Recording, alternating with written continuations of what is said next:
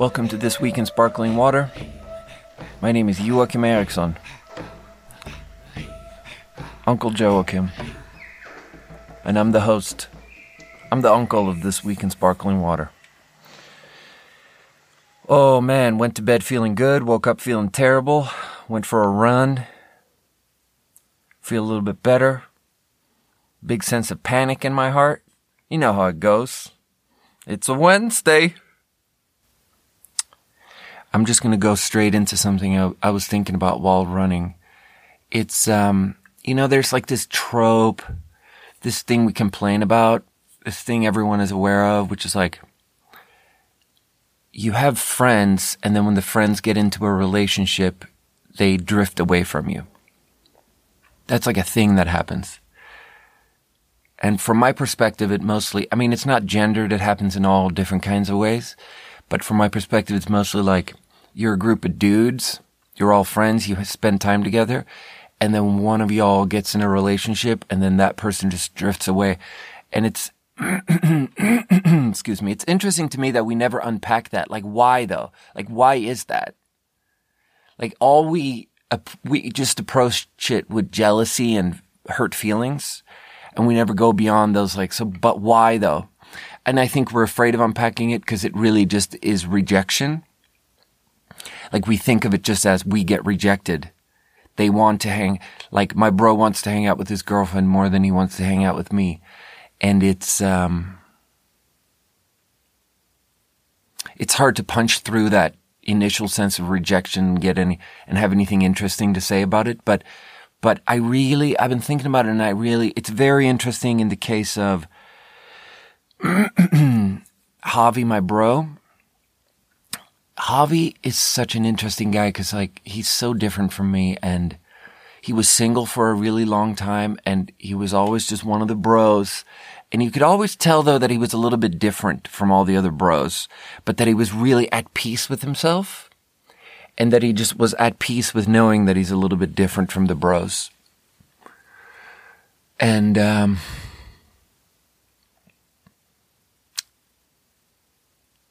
and then he got a girlfriend, and what became really clear to me watching him in this relationship is that so much of what it is finding having friends and finding a partner. So much of it is just a journey of looking for a space where we can truly be ourselves, where we can truly be comfortable. So when you have a bunch of bros and your friends, that is a space where you, more than before you had those bros, you feel like you can be yourself. You know, whatever it was before, the workplace, school, a more performative space where you have to be something specific.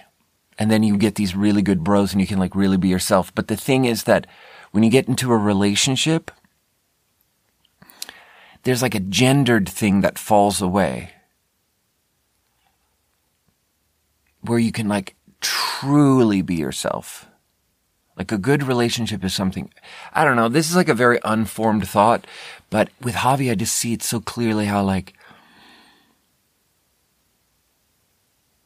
when you get in a good relationship, you can truly, all the gender norms fall away because you're just two people. And there's this, the ancient Greek idea of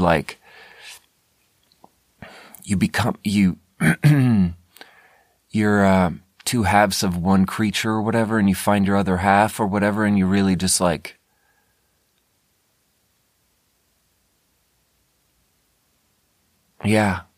gender sort of dissolves there. You just have all these different suction cups that line up with each other.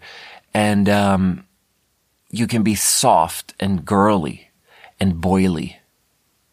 And you can have a silly goose time where you can be hard, or you can be cool, or you can be really raw and cry or whatever. And you can do all those things in a relationship. I don't know. I don't think this thought is coming together very good, but it's interesting to me how I think that's what it is for a lot of people.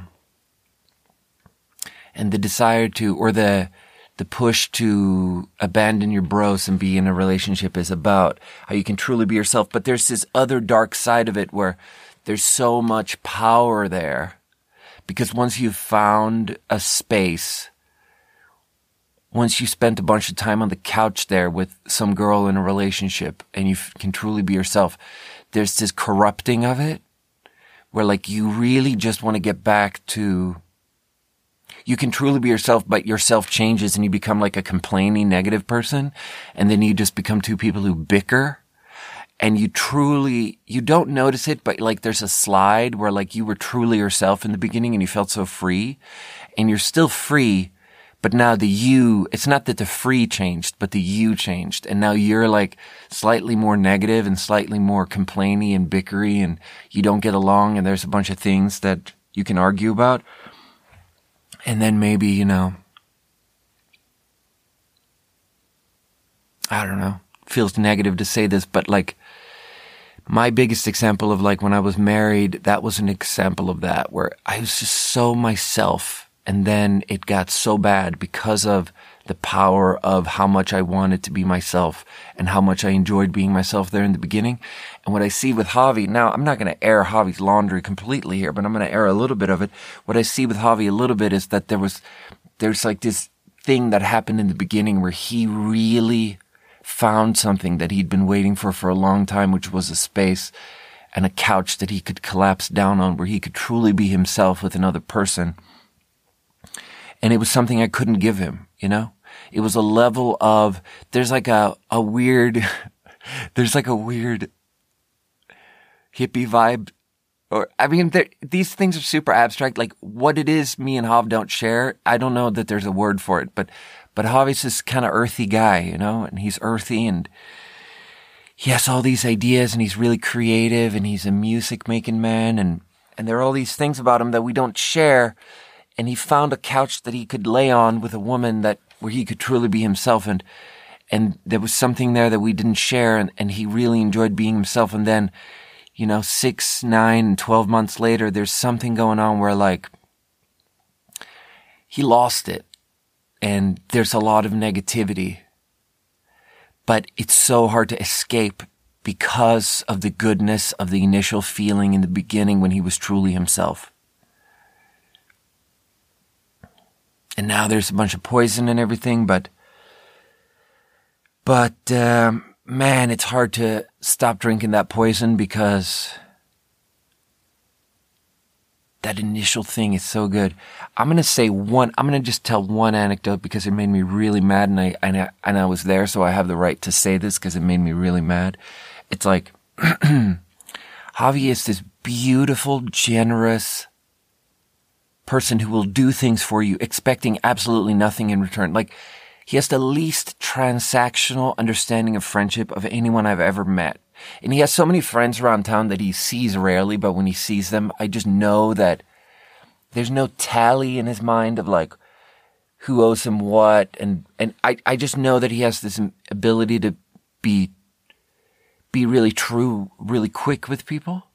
But so he's helped me with so many things, so many more things than I've helped him with. That's the background to this anecdote that I'm going to tell. He has helped, like I never had a car. I bought my first car a year ago when I was 34 and I didn't know anything about cars, and he taught me everything that you need to know to not fuck it up immediately in the beginning. And he let me borrow his car and I fucked his car up. He didn't give a fuck. And he helped me with so many things. And there's so little I can do for him because all of my skills are like just sitting with bad posture in front of a laptop, That's where all my skills apply. And he doesn't need anything like that. He has a 12-year-old MacBook that he cracks open like, once every 2 years. So when I realized that he doesn't do his taxes, I was like, fuck, Javi, you got to do your taxes and I'm going to help you do your taxes. Cause like I have a little bit of a business degree. I have a little bit of an undergrad degree in business administration. We took some accounting classes. I just do my taxes normal. We're just going to do it normal. It takes no specific skill, but I think I know how to do this. We're just going to go on TurboTax and do it. And so I tell him that well in advance of the tax deadline.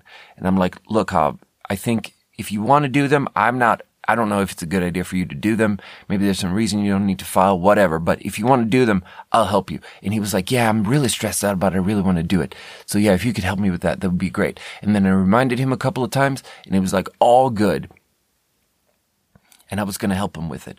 And then there's this one day, it was like a week before the deadline. We talked about it and we're like, let's do it tomorrow. And then there was something that came up that day. So 2 days later, we're doing it again. And then we sit down and do it. And now it's a little bit of a time crunch. I got to go to work in a couple of hours. He's home. He's hanging out with the girl. And he was like, oh yeah, can we do it now? Can you help me with this? And so we sit down and we do it, and it takes many hours, right? So we like sit down and we get some of the papers ready, and then we got to get some other paperwork. So there's a couple of installments. And then at some point he asks me again, like, can we keep going? Can you help me with it? Oh shit, my mic stand is fucking broken here. There. And here's the thing that made me mad. That's the anecdote. This man who has helped me with so many things, I owe him so many things. He spent so much time helping me in so many ways, and I never help him with anything. My first opportunity to help him with anything, the girl makes fun of him for it. And when he says, hey, can you help me with this? She goes, wah, wah, I'm a baby, help me. That's what she kept saying. Wah, wah, I'm a baby, help me. And it made me so mad because it's like, because it's a poor person. It's this really,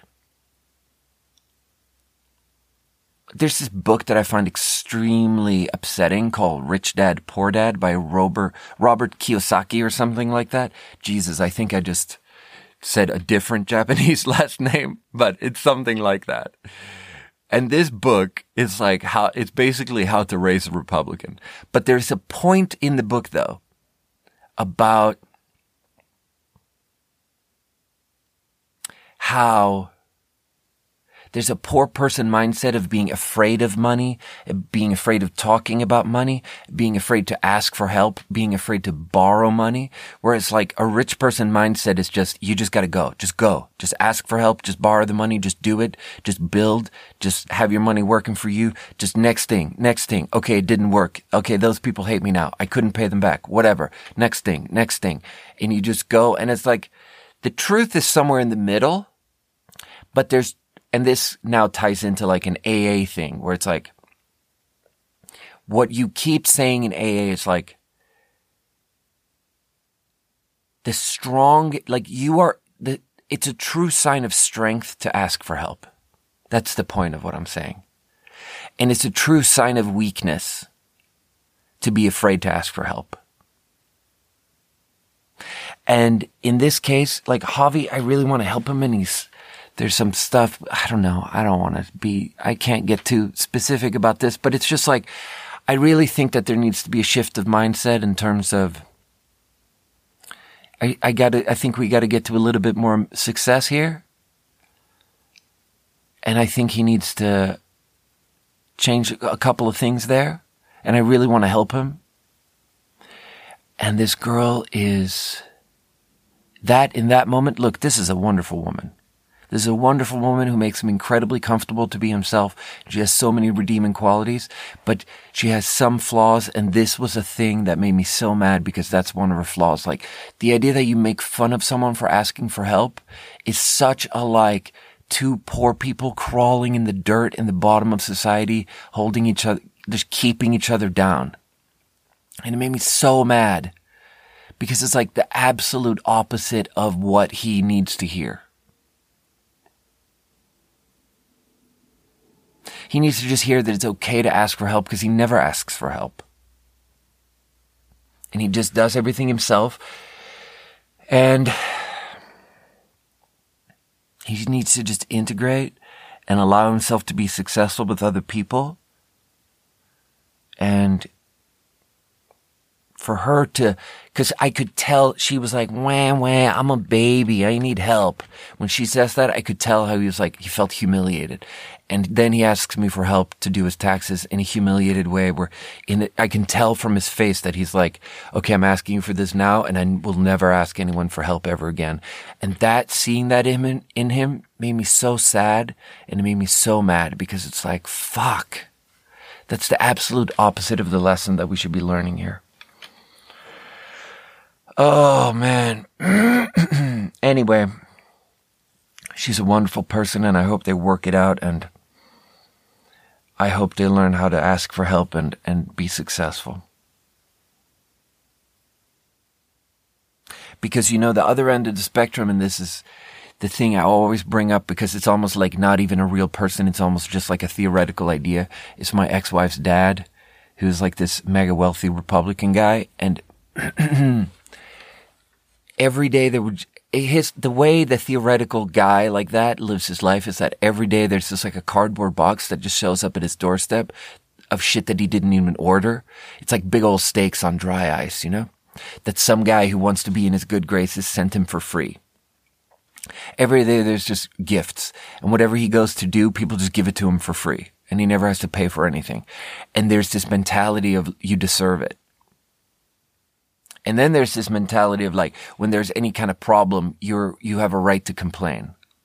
You have a right to complain. You have a right to ask for your money back. You have a right to ask for extra shit. And the poor person mindset is just be like, oh shit, I paid for this and now I'm not getting it. And oh well, I don't want to complain.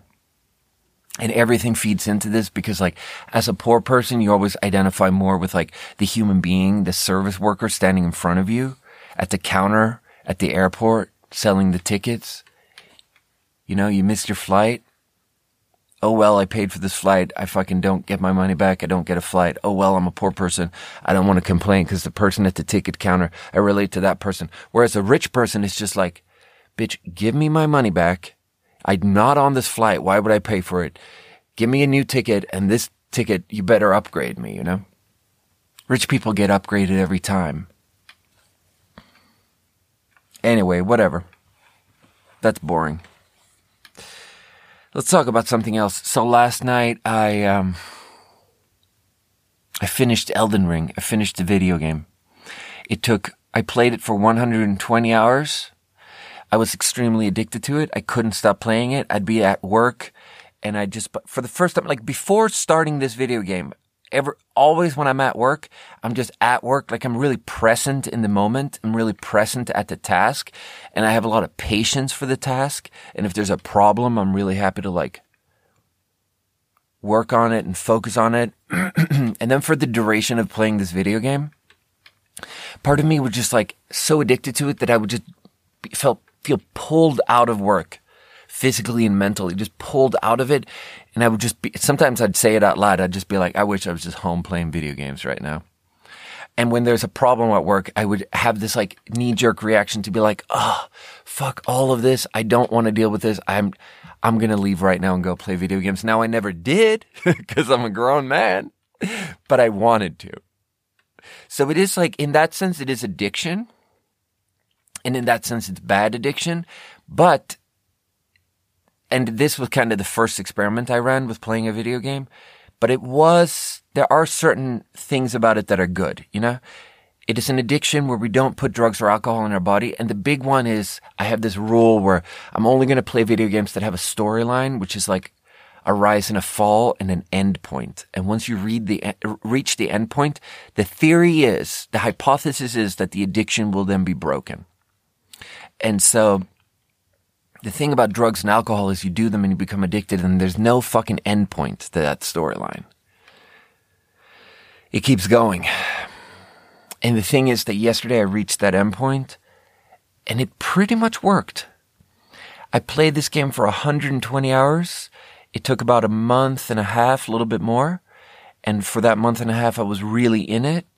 And then the addiction was broken. And I had to let myself down a little bit slowly. I finished at like 2 a.m. and I got this, it was actually funny. I played this video game for 120 hours. You get to an ending. There are all these different endings where you get to see different cutscenes depending on choices you made in the game. And then I'm watching this cutscene, and it's only a 30-second cutscene, but 15 seconds in, I see myself on this throne, which is like the pinnacle of this 120-hour experience, and I hit print screen on my keyboard because I want to take a screenshot, and I want to have this moment forever, right? I want to take a picture of this moment of me sitting on the throne. And then because I print the print screen, that like crashed the game and triggered some like some pop-up came up from Dropbox where Dropbox was like, hey, would you like Dropbox to save your screenshots? And that crashed the game. So I didn't actually get to see the second 15 seconds. That's so anticlimactic. Oh God, you spend so much time on something and then you get to the 30-second climax and then that's it. It's over. You don't get to see the second 15 seconds. Like, oh God. I would like to talk about sex on the podcast, but there's definitely a thing in male sex where like sometimes when you come, if there's an interference at a specific point right on the last moment before, what word are we going to use now? Are we going to use the word climax? Are we going to use the word come? All the words are disgusting. Let's not use any of those words. If something interrupting happens the moment before the important moment, you can get to the point where like nothing happened and now you can't get there. And now nothing. Now there's nothing here for you and you can just go home. And this wasn't one. And my Elden Ring experience was a little bit like that. But so then I already had this queued up that I knew that there were 6 main endings to the games, triggering 6 different cutscenes, 6 different little films. And so I had this YouTube video in my to-do list where I was like, when I finish the game, just watch this. Because then I won't feel the need to replay it and get all the different endings. I'm just going to watch this YouTube compilation of all 6 endings back to back. So I sit down and I just watch this like 15-minute video of all the endings.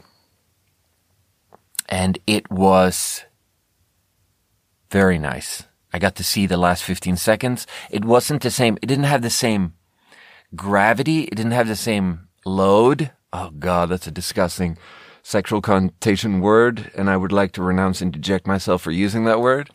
Oh God. But it was still good. It was still good. I watched the compilation and I felt the addiction breaking in that moment. It was like all these claws. It's like this thing has like 100 claws in you. And I can just hear this ticking sound of one by one, the claws just like coming out of you. Just like, the claws are just coming, just like letting go of your flesh. Just like one by one, the 100 claws are. So it doesn't happen in one moment. It's not all 100 let go in one moment. So I watched that and then I still felt like I still have 50 claws in me. I still don't have this complete sense of completion, if you will.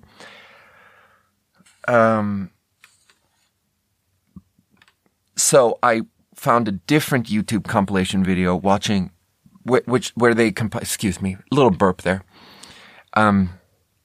Where they'd compiled every cutscene in the entire game into a 1-hour YouTube video. So I watched this and I skipped through it a little bit. Some parts are boring and I remember them really clearly and nothing interesting happens in them. So I watched that and it's like another hour. But I feel with each moment, I do feel myself not getting pulled into the game more. I do feel like the tendrils and the claws are coming out. And it's just like the addiction is, I just feel done with it. I feel done with it because there's many reasons why you wouldn't feel done with it. Because there are all these endings, there are all these play styles, there are all these things I played this, I got to level 170. I played my main weapon with the Rivers of Blood, upgraded it completely. I did Tish, which is a summon, Black Knife Tish, upgraded Tish completely. Purists will say that it's cheating to even have a summon because that's a buddy, because that buddy is just helping you out. I took down Melania on the 10th try like it was nothing. Maybe I should be a pro gamer. Maybe I'm really, really good. Other people took weeks doing it. It took me like 30 minutes. I put 60 on Arcane, and that's the end of the nerdy things I'll say, you know? I said a couple of nerdy things there, and that's the end of it. But so there are different play styles. Like, partly I wanted to be like, what if I just learn how to do a magic? What if I play it again and do magic this time? But I tried to do that mid-game. I respect and tried to do magic, and it was like boring. I liked my Rivers of Blood where you have a sword, you have this katana that has like a really good reach. So you just wander through this game and you just throw your knife around it, and it's like has this really good reach and everything. It just cuts through butter. It just cuts through everything like butter, and everything just dies real quick, and it's just like real easy. And maybe I like it easy and it's fine. But so I watched this 1 hour compilation of all the cutscenes, and when I got to the end, it was like 3 a.m. and I go in the bedroom and I boot up the old gaming rig and I just uninstalled the game, and it was, I'm going to say that the experiment was a success.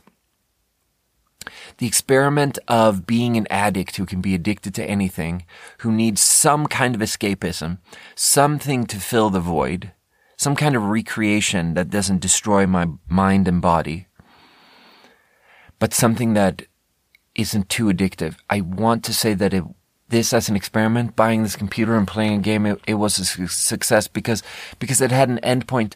It actually reminds me a little bit of how there are like, sometimes people talk about drugs in different classes, and they talk about drugs of addiction. And then they talk about how some drugs are not drugs of addiction, like acid, LSD.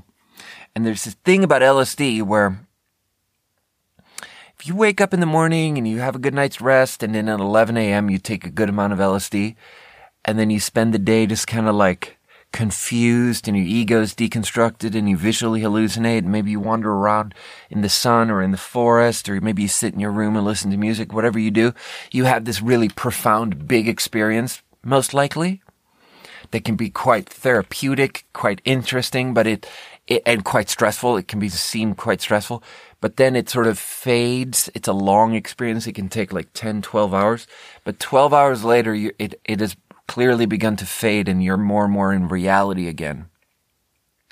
And the thing about that moment at the 12th, 13th hour is that you can feel quite tired from having had this big experience.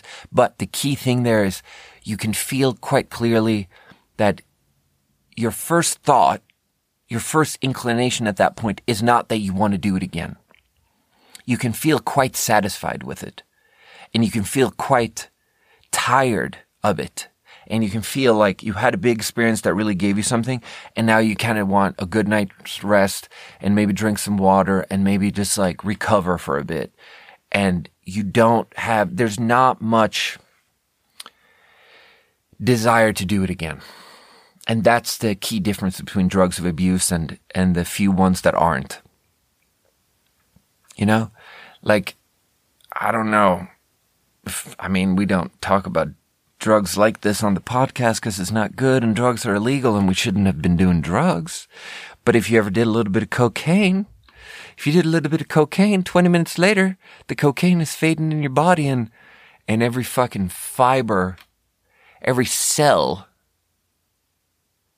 has momentum, and every cell has a desire and an urge to do more. And that's what we call it, drugs of addiction. And those are the things we can't be doing anymore. And that's like when you play video games that are online, where you just play with your friends and there's no storyline and you can play forever. That's that cocaine. That's that thing you plug into the wall and you boot it up and it's got a graphics card and you got a gaming mouse, and that's cocaine. You got a good internet connection? Luckily, I don't have a good internet connection, so none of that online shit even. I couldn't do it if I wanted. But I also don't want to go there because of the same reason I don't want to do cocaine. But yeah, so I finished the game yesterday at 1 a.m. and then I had to let myself down slowly by watching a couple of videos to just decompress. Then I actually just watched a video. There's a pro Twitch pro gamer guy. His name is Dr. Disrespect. Now we're in real nerd territory. His name is Dr. Disrespect. He dresses up, he plays video games, he streams it on Twitch, and you can watch him play video games, which is such a sad sign. The fact that that's what we do is such a sad sign of the loneliness of our times to me, because he becomes your friend. And most of the time we're not honest with ourselves of how it's friendship pornography. But with a lot of these streamers that get really big where people really love them, people do get honest. People like donate $40 to Dr. Disrespect, and in the donation note will write, "My friend killed himself 6 months ago and I wouldn't have made it through if it wasn't for you, Dr. Disrespect." And it's so fucking sad to me that that's what our culture is, that people don't, if you poll Americans on how many friends they have, 0 or 1 or 2 or 3 or 4 or 5, the most common answer is 0. It's so fucking sad to me. That doesn't mean that it's more than 51% that say 0, but it's the most common answer. And that's so sad. And so Dr. Disrespect has hundreds of thousands of views on all of these videos. And so I watch a video of Dr. Disrespect playing the last boss. Honestly, actually, I didn't. I thought I was watching a video of him finishing the game because I just wanted to let myself down more. And it wasn't. I don't think there is a video of him finishing the game. I don't think he finished it. 4 days ago, he played the last boss and he failed. So it actually, and that's something that's relatable in a lot of ways. Like, it's interesting when there's a cultural moment and you experience it in real time. Like when the TV show Lost came out and it was so confusing and such a mystery, and everyone in the culture was wondering, like, where is this show going? Is it going supernatural? Is it going sci-fi? Is it going mystery? Is it going religious? Like, what is happening in this show? And it was such a good show, and a new episode came out every Saturday, and people had these watch parties, and all across the society. I feel like Lost was the first internet era one, because in the internet, we could communicate more in a broader, open, grassroots level, society-wide level of communication, where everyone could just be like, what's going on in this show? And there was this openness to it where everyone was part of the same thing. And then there was one that I was sitting out, which is Game of Thrones. That seemed like an incredible zeitgeist thing. And sitting that one out was actually incredibly painful because there was so much in the culture about that. And not being part of it was a big choice. And I feel like I missed the train in the beginning. And then I just got rebellious about it. And I was like, fuck it. You guys are lame watching Game of Thrones. And I sat it out. And then I've tried to rewatch it. And I've realized that so much of what was good about Game of Thrones was the zeitgeist and the fact that everyone watched it together. You know, Red Wedding. There was something that happened fucking 3 seasons in called Red Wedding, and I have no idea what it is, but I assume it's like a bunch of people died.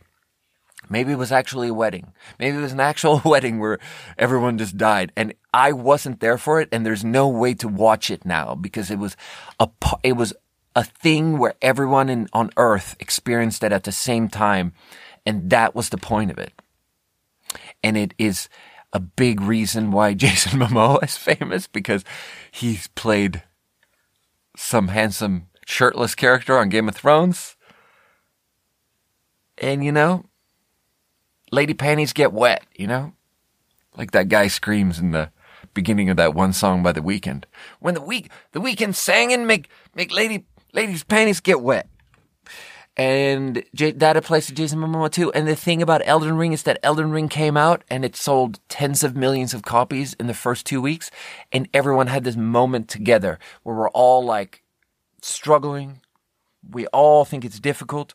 And there are things about it that are so confusing that it took weeks for anyone on Earth to figure it out. And then once the answer entered, and you could go, I don't, but you could go supernatural with this. You could go where, like, some people have this idea, and I don't believe in it, but it's such a attractive, fun idea. It's this idea that, like, if you put a crossword out, everyone is struggling to solve this difficult crossword for 4 days, but then when someone has solved it, the idea is in one human mind, and maybe there's a collective consciousness for everyone on Earth. So some people pretend like there are these scientific studies where as soon as the answer is in one person's mind, perhaps it can now spread to the mind of all of these other people because the answer has been formed. And it's such an attractive idea, the idea that we are on some super abstract, subconscious, wordless, preconceptual level connected, that like as soon as the answer is in one person's mind, it will now, through contagion, through mind meld, through all of our minds being connected, it will now quickly spread to everyone's mind. So now it's much easier for everyone else to solve the crossword puzzle. It's such a nice idea that we're connected like that. And so on Elden Ring, that was basically a thing where there were things that were difficult to figure out. And it took us all as a culture weeks to figure some of those things out, some of those plot lines. And I think that's a shit way to design a game where it's so difficult that it takes tens of thousands of players spending hours on it to come up with the answer, and then the answer is written on the internet, and then the only way to find the answer basically is to read the answer of this guy who just spent 20 hours doing this crazy thing. But yeah. And I read this one guy who, I listened to this one guy talk on YouTube that was like, he was playing the beta or something, and then he was playing it on the day it came out, and he'd already played for like 60 hours the day it came out because he started before it came out. And then he thinks he was the first guy to get to this weird, very crazy dragon where there's this one part of the game where this city is flung up into it's actually the one part of the game that I think visually looks incredible because most of it is ugly and it's goth and it's not my thing. But there's this one part where an entire city is flung up into the sky and it's coming apart. And there's a tornado spinning in the middle, and the city is just like on this sort of like rings of Saturn, basically like a ring around the tornado of just fragments. So you jump between fragments in this ring around the tornado. But then you get to the lowest point of all those fragments. You find this one weird part where you can jump off the edge and you actually don't fall into the abyss. You actually land on a secret little platform. And then you go from that platform to lower and lower and lower. And you get to almost the center of the tornado, very low. And down there's this like wall fragment that you stand on because it's sideways. And there are all these like statues on the wall fragment. And there's one cubby that doesn't have a statue in it. And then you go to that cubby and you lay down. And when you do, time flows backward and the city is rebuilt. The fragment pieces flow backwards and come back together, and the city becomes one again. And then in this undestroyed city now, you fight this ancient dragon, which is the original first Elden Lord. And all of that is optional, and it's like a side thing.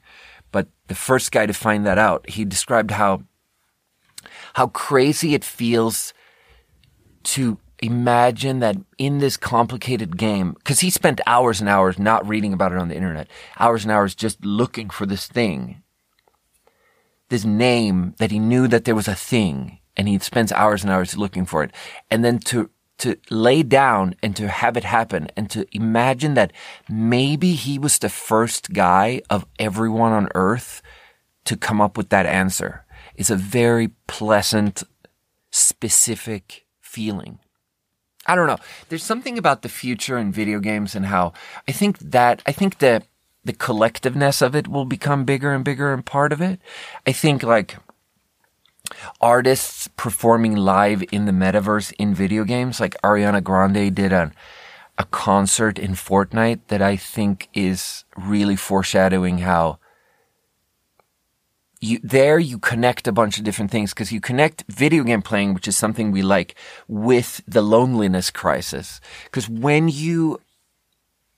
there's something about going to a concert and watching an artist perform live where the sound quality is worse, the speakers are worse, everything about it is worse, it's sweaty, you have to stand up. Everything about the music listening experience is better being just at your house, but there's something about doing it with other people. The ritualistic, you enter this liminal space and then you wait in the liminal space and then it happens. And the ritual of doing it together that chips away at this loneliness crisis in your heart. There's something about how I think live events in video games will be such a huge thing in the future, because you can make so much money on the loneliness of all of us. because there you can attack a bunch of different parts of the brain at the same time.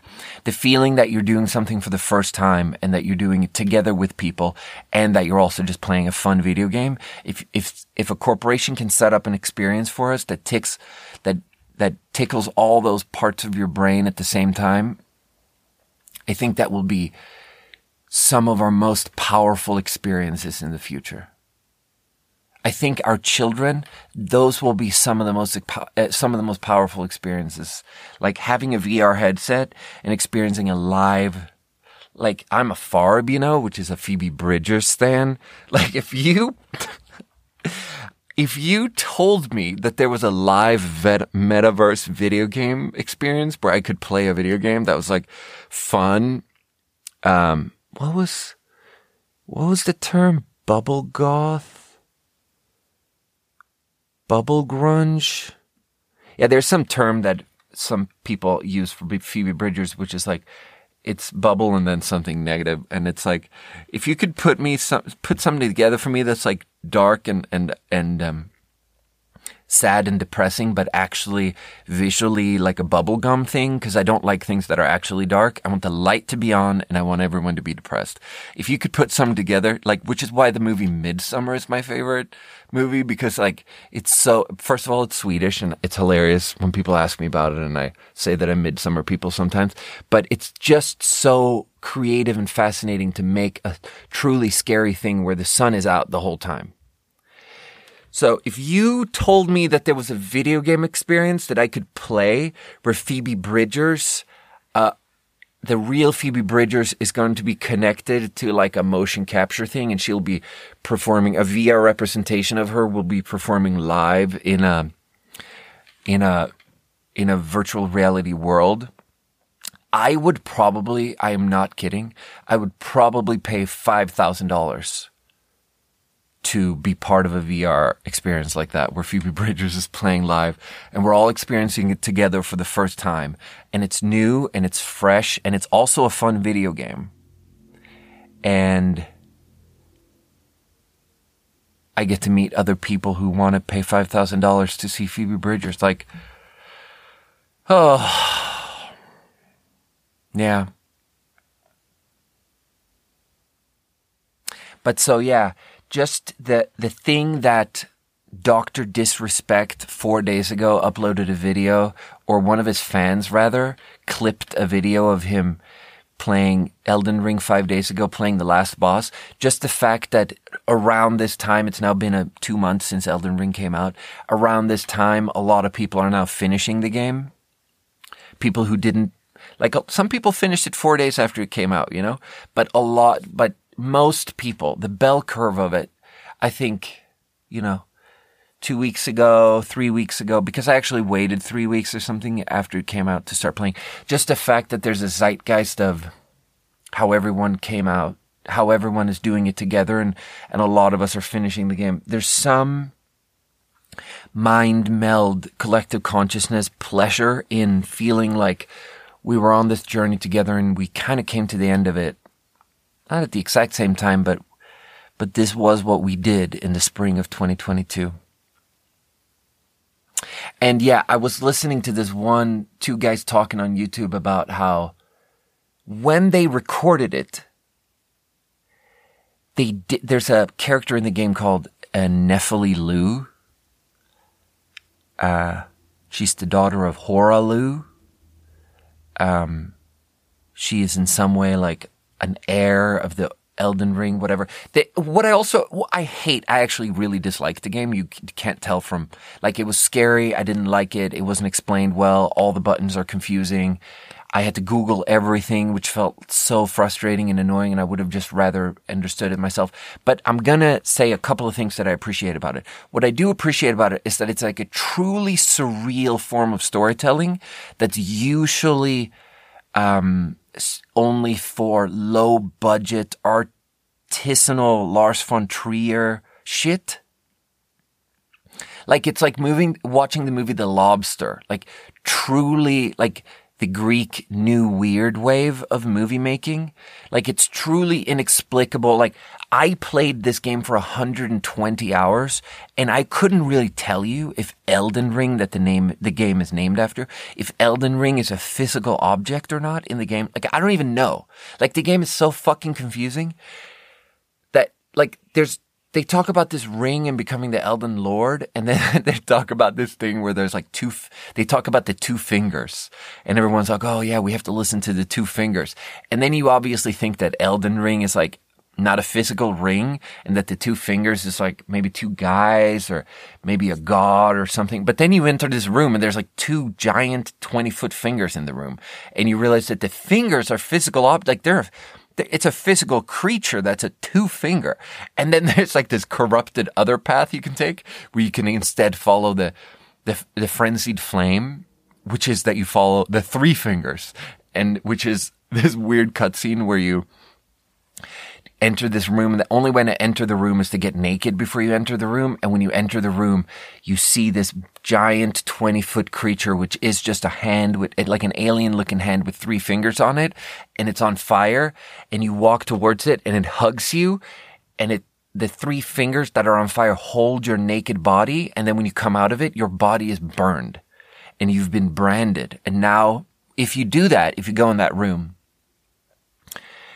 which is at the bottom of this terrible mausoleum where you have to just climb through, like, it's terrifying because in the game there are these like, merchants that ride around on donkeys, but you find them and they have a little campfire every time and a little donkey off to the side, and you can talk to them. And there's just a few of them. Maybe there's 10 of them spread out. They all have a little campfire and a little donkey. But then you get to this mausoleum where there's tens of thousands of dead bodies that look exactly like the merchant. And you realize that those merchants used to be a thriving big people. And then someone just murdered all of them.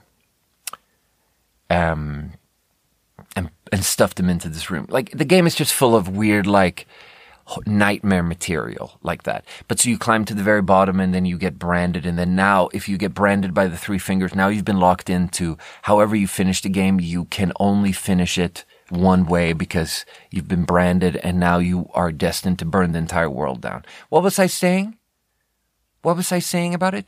Oh yeah. So what I found interesting is that in this video I heard on the internet with two guys on the YouTubes with two guys talking. They're talking about Nephili Lu, and they're talking about how someone has a lot of information about the game comes from, they do data mining where they basically like look at the code, and then you don't understand the code, but you can just find fragments of dialogue that you know will be somewhere in the game. So you just know that there's dialogue somewhere in the game. And honestly, you don't know if it's, all you know that dialogue is in the code. So some of it might be defunct and it's not actually in use because they were maybe going to use it, so they put it in there, but in the final version, it's not going to be visible anywhere in the playable version of the game. But you know that somewhere in the like basement of the code, there's fragments of stuff that they thought about using, pieces of dialogue or whatever. So these two guys on the internet are talking about how they know from data mining that there's a storyline where you can get Nephili Lu, this character, to be the regent of Limgrave, this one part of the game. And it's so interesting because when those two guys are talking, which is like 3 weeks after the game came out, no one on Earth has figured out how to do it. Because it's so difficult of a storyline and so confusing, and you have to like go to all these different corners of the map and do all these confusing things that make no sense. And it's super sensitive, and if you do things in the wrong order, the whole thing shuts down and the character is now dead, or the character doesn't show up, or it doesn't happen.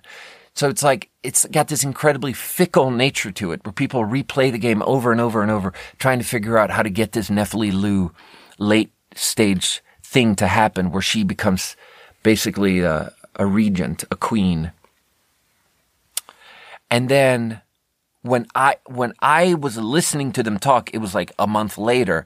And at that point, the community has figured it out. And I'm reading this guide of how to do it. And I did it. And it was incredibly pleasant to get her up on the throne after having listened to this 1 hour conversation of two guys talking about how no one in the world knows how to do it because the community hasn't figured it out because it's so fickle of a thing. And I mean, it's so difficult of a game that even cheating feels satisfying. Usually if you cheat, there's no sense of satisfaction to completing something because you cheated, because you just read someone else's explanation of how to do it, and you just found this cheesy hack for how to do it that you read about on the internet. But this game is so difficult that even when you just read a guide online, it's you still suffer to make it work. And then when you make it work, it's still pleasant. It's a very strange Japanese thing. Like, it's really like only Japanese people could make a game so, and it's a truly anti-human game. There's something about how difficult it is and how everything about it is sad and horrible and nothing's explained, and there's something truly anti-human about it. You know, like you find a sword and the sword has these attributes, like if you upgrade your strength, it will be better. It scales with strength. And then there's a ranking for how well it scales with something. So you'll find a sword that like ranks very well. A scales with strength and like B scales with dexterity. Meaning that if you put points on strength, it gets way better. And if you put points on dexterity, it gets a little bit better. And then a lot of times that's just not true. You put points in dexterity and it makes it better. Like they just set everything up, and that's such a, can I just acknowledge that it's such a boring thing, but it's just a truly, I'm just making a point of how it's a very anti-human game. Anyway, I think we got it. Today we're doing tropical. Let's do a water. Let's do a water. And now I don't have a desire to play another video game for a little bit. I think I need to take a break. I really enjoy how my schedule has just opened up. It's like new. One of the things about new sobriety that you can learn quickly to feel really good about is how suddenly you have all this time. Where like with drugs and alcohol, 7 p.m. rolls around and you're getting so wasted that there's nothing you can do after 7 p.m. Like you might be able to call your friend and talk about a thing you wanted to talk about, but you're not going to be talking about it well, and there's nothing on your to-do list that gets done. Okay, so first one here, signature select, mango pineapple, because this episode we're doing tropical. We're doing mango pineapple. Smells way too sweet. Yeah, that's terrible. That tastes mostly like sweetener. Yeah, that's a 1 out of 10. Also, it got my pants completely wet. Because outside of the bottle was wet.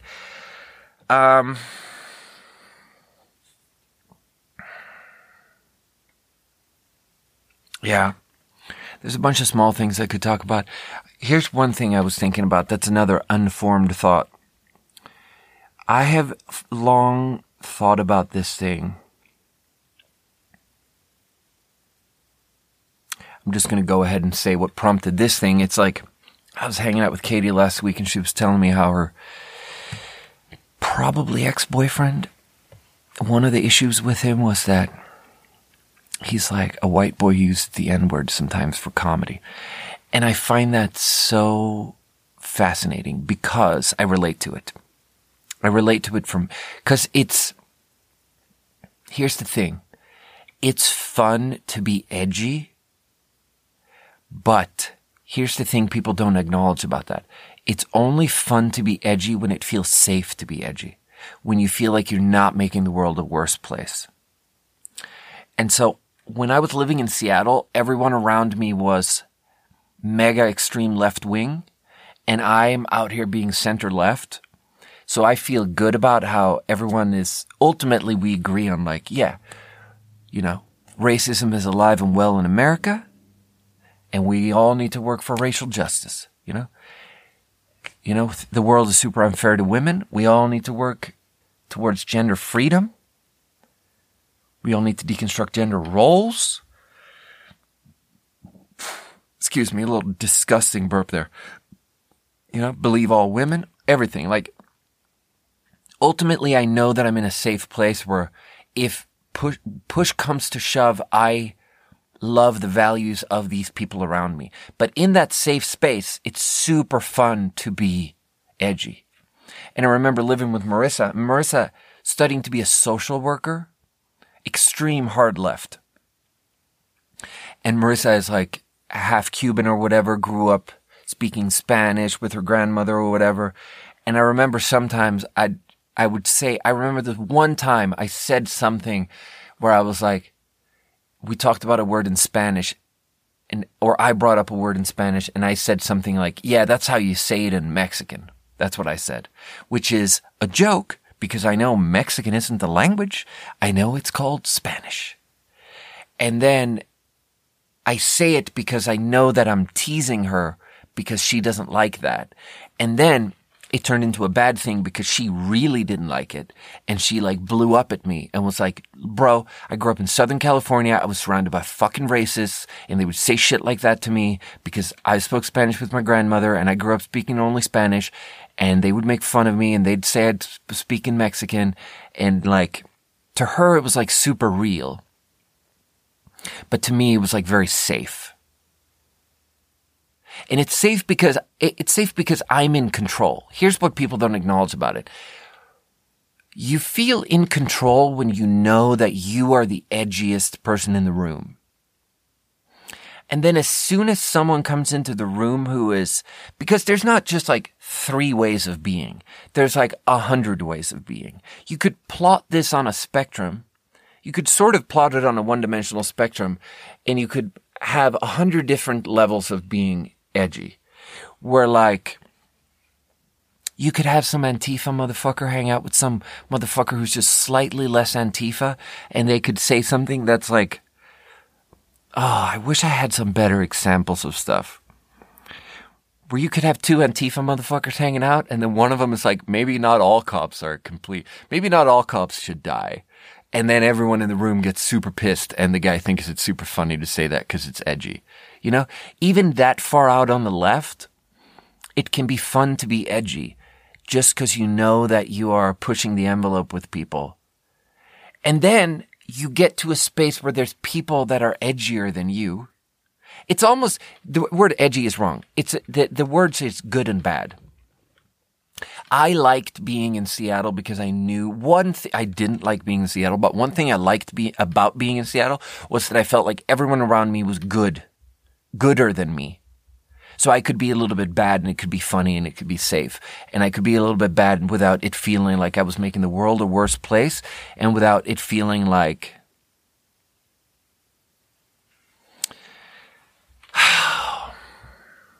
this is so difficult to, I don't know. I think that there's something there that's important because like we don't acknowledge how we mutually affect each other here. That's the issue. We mutually all have an effect on each other.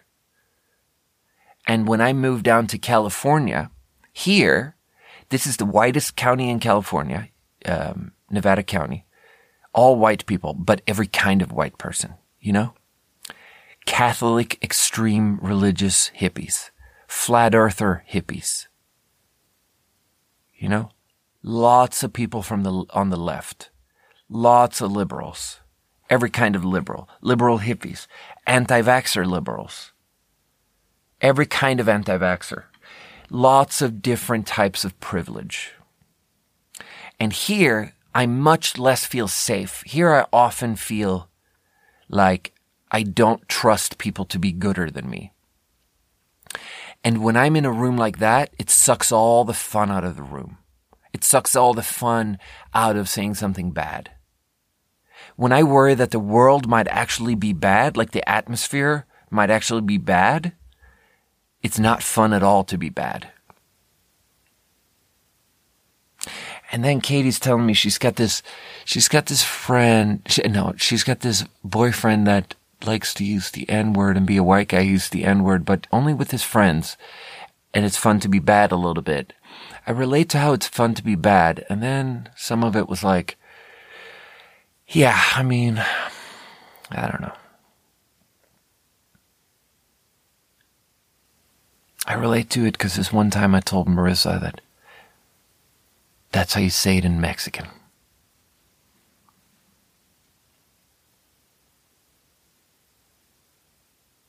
I don't know.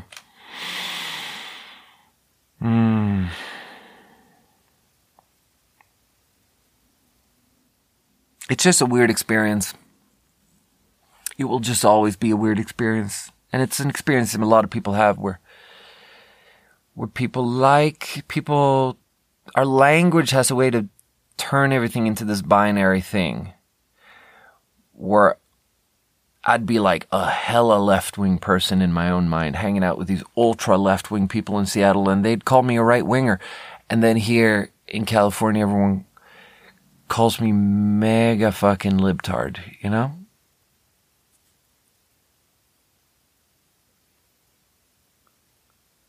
Because the truth is that it's complicated. But, yeah, I don't know. 10 episodes ago, I had this one rant where I was like, I think I should take things more seriously, and I think I shouldn't be so amused by how it's funny to be bad. I think if we want to be grown-ups and take things seriously, that style of... Dr. Luke was obsessed with that style of comedy. Behind closed doors, politically incorrect bad guy comedy. But he had this excuse where he was like, no, it's gallows humor. We make fun of how people die all the time because we have to watch people die, and the only way to process it is to just do comedy. And then when you do comedy, you're depressed for some of the time, but you do a little bit of comedy and it gives you a little bit of light, and it makes it so you can go to work and be a doctor and save lives. And it's like, man, that's a pretty convincing way to, if you got to use the N-word to save lives, then maybe you're allowed to use the N-word, Maybe you're allowed to use the N-word with your white guy bros, and maybe you're allowed a little bit of locker room talk if it helps you save lives, It's a tough thing to argue with. It's a tall drink of water, that argument, No, you're not allowed to say things that are funny like that. It's a tall drink of water, I tell you.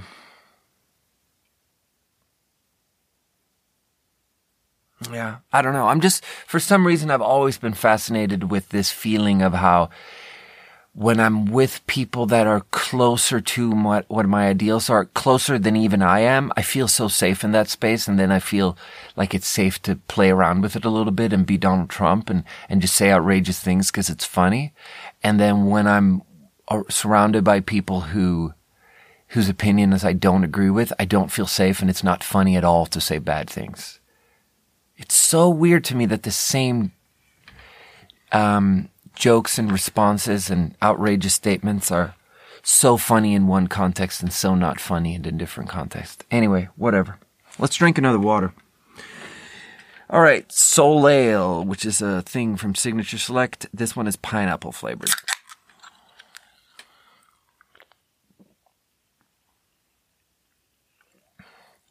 Oh, spoiler alert. I love all pineapple-flavored sparkling water. Here's the problem. The last one said sparkling water beverage, and it was basically flavored like a soda.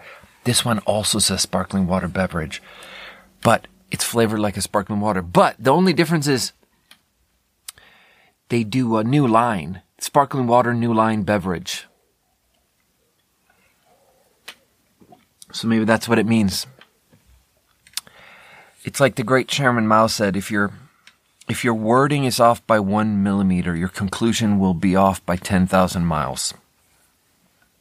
Maybe we have to focus on these incredible details of typography and font and word usage. New line, new line, new line.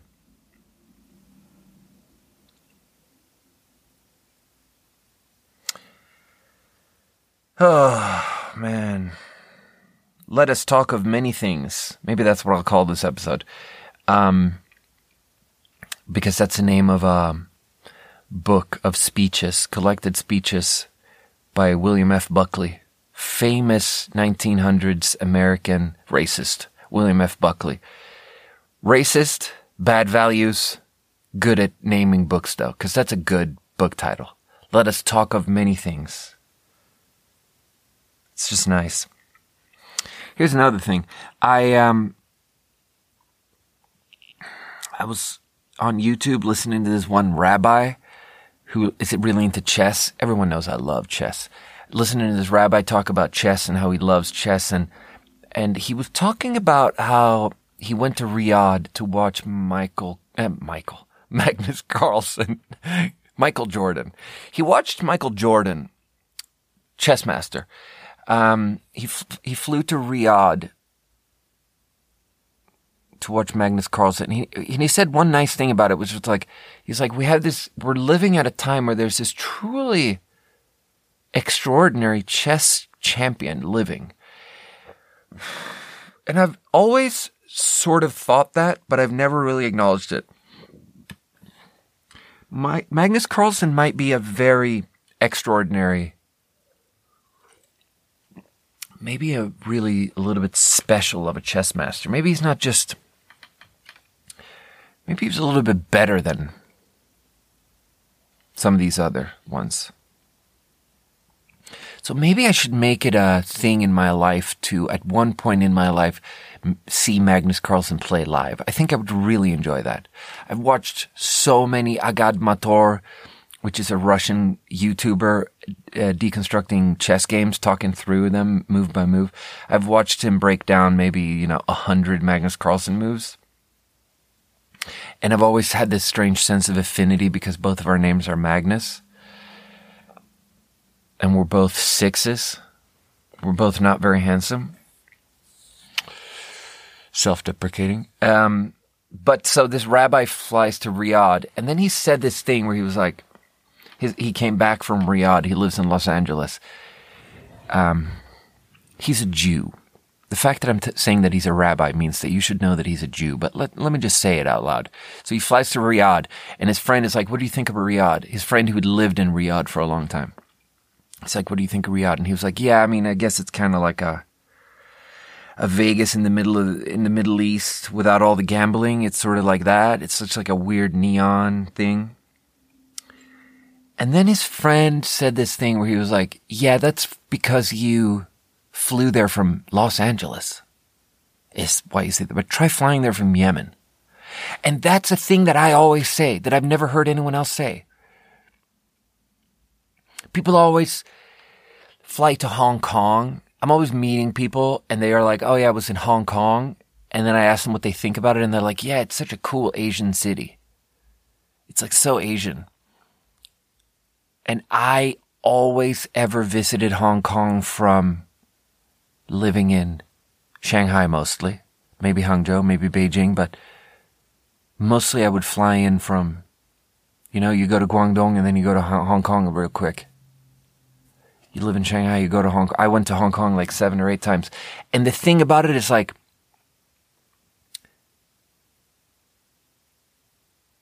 when you go to Hong Kong from Shanghai, you go and you see this British city. It's like there's really, I don't know. I guess this is a stupid point, but it just feels really mind-blowing when you're there. The context of where you're coming from when you go to a city really changes what the city is. If you live in Shanghai and you go to Hong Kong, you think you're in the UK. And really, half of the city is so Asian and so covered in vines and banana leaf and just like kudzu vines and these tropical, almost like a rainforest canopy bullshit and dirt. An Asian rickshaw, really sort of low-key Asian ghetto kind of look. But more than anything, you think you're in London. But really it's 50-50. It's London in a rainforest, But I always just thought it was so frustrating when people fly from the West and they go to Hong Kong. And the London is invisible to them because you take that for granted because that's where you were from. But so the rabbi has this moment where he's like, he flies to Riyadh from Los Angeles, and he thinks it's just like this Vegas in the Middle East. And then he comes home and his friend is like, yeah, well, try flying there from Yemen. And then he has this realization that it's actually a city where Riyadh, I'm going to out myself now, as I didn't actually Google any of this before the episode, but Riyadh, I think, is the capital of Saudi Arabia, if I'm not wrong. Riyadh is an open city where, sure, women have to cover up a little bit, a lot, but it's a city, it's a melting pot. There's people from all over, and it's actually, just thinking of it as a stupid Vegas in the Middle East annihilates how there's this richness to the tapestry of humanity. Both Hong Kong and Riyadh, the thing about them are that they are these cities where it's at the intersection of so many different people, and so many different people contribute to it, and so many people made it what it is. And there's something like ever-changing about the rainbowness of that. And there's something about how our mind cannot take it all in at once. So the context of where we are coming from will greatly affect what you see. Depending on where you're coming from, Hong Kong can be 5 different things, with no overlap. Yeah.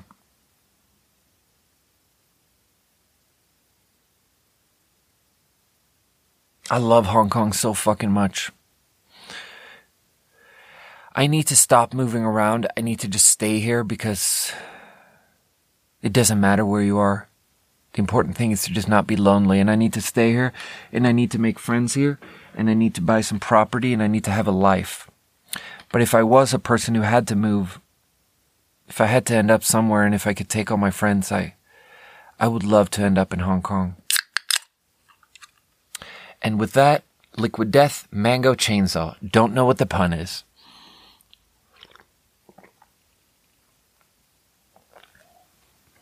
Ooh, that's actually so good. Liquid Death. God. Ugh. Same inclination that made the Japanese create Elden Ring is, you put the same inclination in an American and he'll make a sparkling water called Liquid Death. Murder your thirst. God, I hate goth. I hate goth everything. And then Katie was like, you say you hate goth, but you have the most goth podcast of all time, where you just complain about how it's always raining in the mind. Yeah. Here's another abstract thing that I was thinking about. I have this Facebook friend. I honestly don't remember meeting this person in reality ever. You know how, like, when you've lived a certain number of years, like when you make it to your mid-30s, and Facebook has been a thing now for decades, there are people that we just sort of like lackadaisically Facebook friended them decades ago, and we don't even know who they are. And if you're not curating your feed, there's people on there that I get all this information about. I don't know who I know these people. I can vaguely pinpoint it to what era based on mutual friends. I think this is someone I know from my years in Shanghai 15 years ago. But so, this is good actually. I kept it real anonymous who the guy is, because it's really, the particulars of the story are, it's fine actually, because it's all on Facebook. The whole point of it is the public angle. I can talk about this. I have a friend, he was talking about how he basically is like, the woman who raised me, who adopted me, abused me psychologically. It's what he said. And then you read this, and it's so hard with these stories, because the stories that he's putting up there are like full of screenshots of the woman saying that he abused her. And What do you do with that, you know?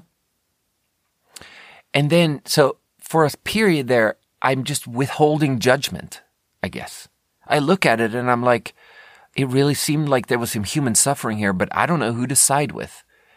And it's really set up as a thing where you have to side with someone. You can't have two people saying they abused each other and you can't side with both of them. You have to pick a side. And then I'm reading it, and then there was one thing he wrote, which just was the tipping point for me, where I sided with him.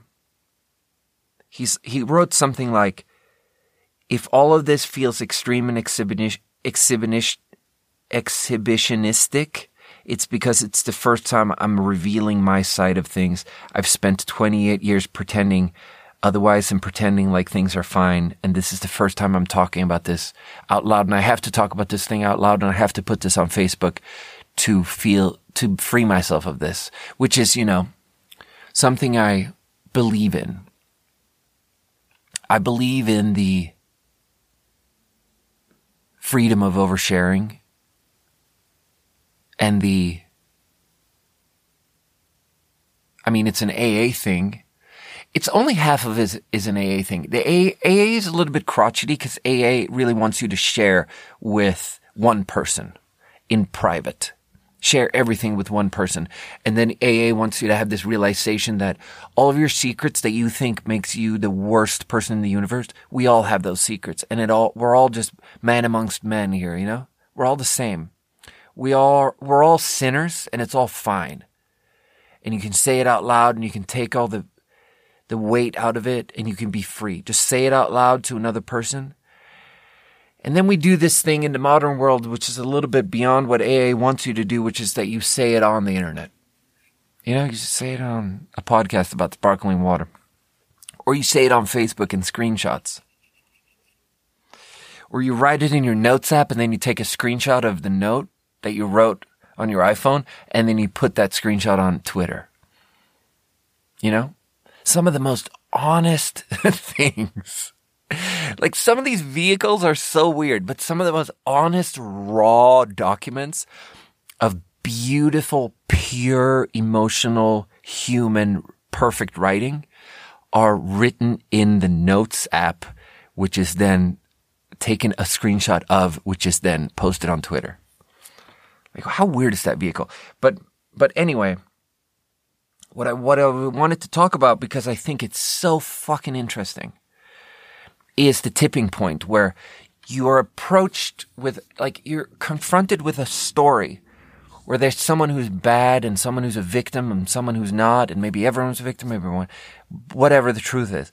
But you're confronted with them, and in the early moments, you don't know what to think. And then there's a tipping point where you get information that tips you over, so you decide that, I'm siding with that guy.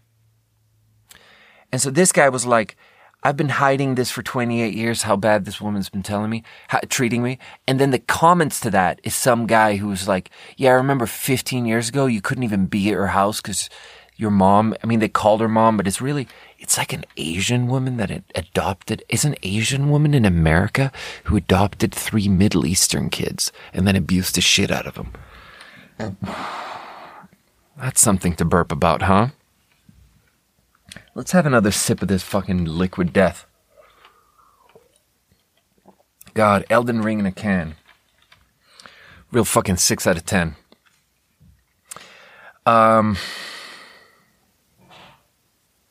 There's this thing where he said that 28 years he's been hiding it, and then this other guy commented and was like, yeah, there was a time when you were a teenager where you couldn't even be at the house and you had to be at my house, and because I took care of you there, because I let you stay at my house, this psycho woman accused me of a bunch of things. I was just trying to let you have a place to stay and be okay. I just want to take in a fucking badgered teen. And this woman starts accusing me of a bunch of weird shit. So this woman is clearly psycho. And so those things taken together of this third hand account of a third party guy who is in the comments section here made me side with him, but it's so interesting that the tipping point. Because it's also like there's this Johnny Depp Amber Heard story where everyone in Seattle is like, oh, Johnny Depp is pretending to be a victim. And that's an age-old abuser tactic, pretend to be the victim. But it's like, I don't know. I don't know that he's not a victim. Maybe he is a victim. Probably not, but I don't know. It's one of those things where it's one of the big questions in modern society. We pretend like we have a good compass and philosophy and doctrine for deciding who's shitty, who's the victim.